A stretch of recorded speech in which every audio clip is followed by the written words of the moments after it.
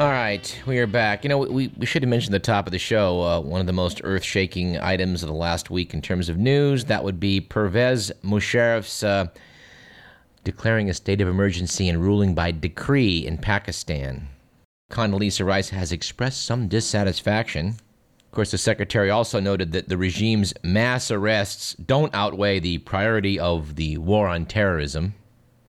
Writing in the New York Times, David Sanger and David Rhodey noted, the Bush administration signaled on Sunday that it would likely continue to keep billions of dollars flowing to Pakistan's military despite the detention of human rights activists and leaders of the political opposition by Pervez Musharraf. Of course, the photo on the front of Newsweek magazine, the most dangerous nation in the world isn't Iraq, it's Pakistan, has a picture that really does sort of give you a taste of what sort of chaos might ensue over in Pakistan.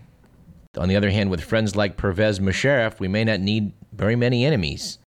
Remember back in campaign 2000 when Musharraf took over the government and candidate Bush was asked what he thought about it and said, thought it was a good thing. He was also questioned during the campaign as to whether he knew the name of the general that had taken over in Pakistan, to which he responded, General. Then looked at the interviewer and said, no, I don't. Do you? To which the interviewer replied, well, no, I don't either, but I'm not running for president of the United States. Well, we all know his name now, don't we? This might be a good moment to read from a commentary that was written about 3 weeks ago by an American pundit. We'll leave out his name at the moment. Referring to a Washington Times indictment on Vladimir Putin blocking new sanctions on Iran and the fact that Russia was selling anti-tank aircraft to Iran and that they were talking about an OPEC-style natural gas cartel. That's the Russians and the Iranians. The Times called this Soviet-era behavior. Asked the pundit, what was the motive? Why has Putin's Russia turned hostile? Why is Putin mending fences with China, Iran, and Syria? Why is he sending Bear bombers to the edge of American airspace? Why has Russia turned against America? We're asked to go back 16 years to 1991 and 2. At this point, Russia let the Berlin Wall be torn down, its satellite states be voted or thrown out of power across Eastern Europe. It agreed to pull the Red Army all the way back inside its border. Russia agreed to let the Soviet Union dissolve into 15 independent nations. The Communist Party agreed to share power and let itself be voted out. Russia embraced freedom and American-style capitalism and invited Americans in to show them how it was done. Russia did not use its veto in the Security Council to block the U.S. war to drive Saddam Hussein, an ally, out of Kuwait. When 9/11 struck, Vladimir Putin gave his blessings to U.S. troops being stationed in former republics as bases for U.S. invasions. What was Moscow's reward for its pro-American policy? The U.S. began moving NATO into Eastern Europe and then into former Soviet republics. 6 ex-Warsaw Pact nations are now NATO allies, as are 3 ex-republics of the Soviet Union. In 1999, the U.S. bombed Serbia, which had long looked to Mother Russia for protection. Now America supports the severing of Kosovo from Serbia and the creation of a new Islamic state in the Balkans over Moscow's protest. While Moscow removed its military bases from Cuba and all over the Third World, we have sought permanent military bases in Russia's backyard in Central Asia. It is we who dissolved the Nixon-Brezhnev-era ABM treaty and announced we would put missile defense systems in Poland and the Czech Republic. Under Presidents Clinton and Bush, the U.S. financed a pipeline for Caspian Sea oil to transit Azerbaijan and Georgia to the Black Sea and Turkey, thus cutting Russia out of the action.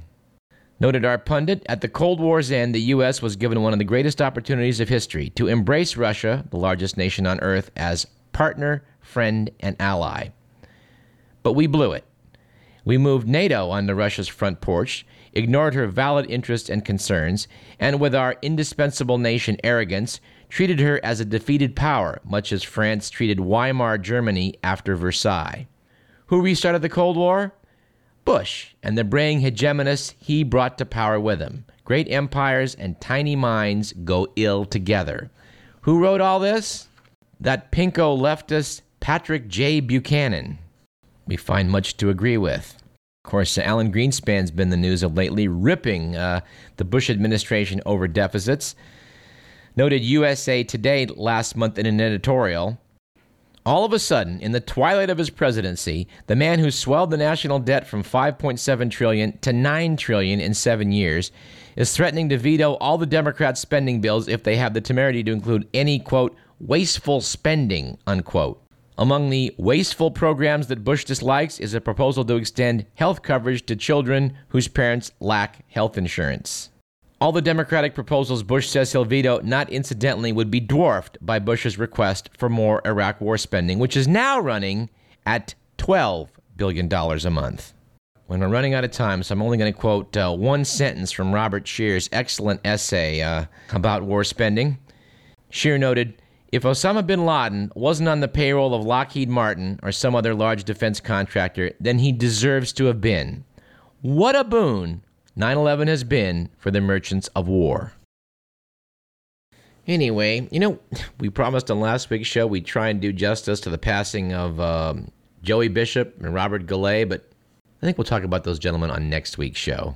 And of course, we haven't had a word to say to date on the death of Marcel Marceau, which is strangely appropriate.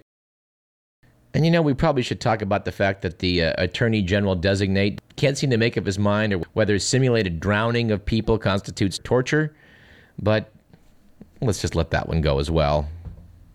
And I think we'll also defer the rather surprising news item, at least I thought it was surprising, that this week the Supreme Court was reviewing the $2.5 billion punitive damages award stemming from the disastrous 1989 Exxon Valdez oil spill.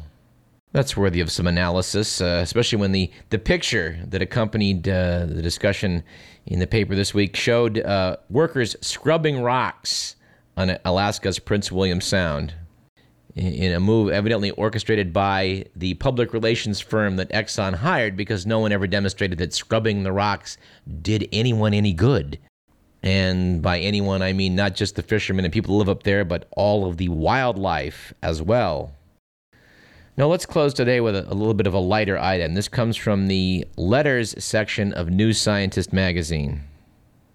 I think I'll just quote from this directly. Someone wrote the magazine from London, a man named David Hambling, asking, "What happened to the U.S. Air Force's Ig Nobel Prize-winning gay bomb proposal after it was put forward in 1994? The Pentagon has played down the story ever since New Scientist covered it on January 15th of 2005. One spokesman is quoted as saying, "It was rejected out of hand." Another claimed in 2005 that it was never considered, quote, "for further development," unquote. Noted the magazine, these claims sit awkwardly with the known facts.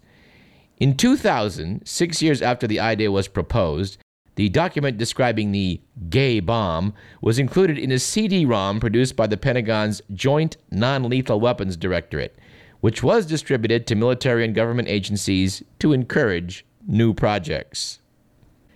In 2001, the proposal was one of a number which was put forward for assessment by a scientific panel at the National Academy of Sciences. No information has been released suggesting the proposal was taken any further. However, aphrodisiacs would fall under the U.S. military's broad new definition of a, quote, calmative agent, unquote. And no, I have to interject at this point. I have no idea why the military thinks an aphrodisiac is calmative.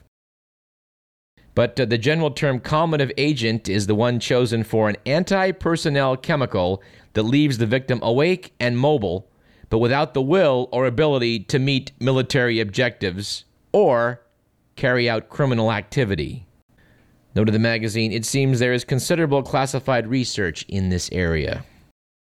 We're going to attempt in the weeks to follow to do a follow-up on a story we did 3 years ago with UC Davis's Professor Mark Wheelis, who is extensively quoted in New Scientist, regarding some new efforts by the military and police to develop inhalation agents that can knock people out without killing them, which is a very difficult thing to pull off.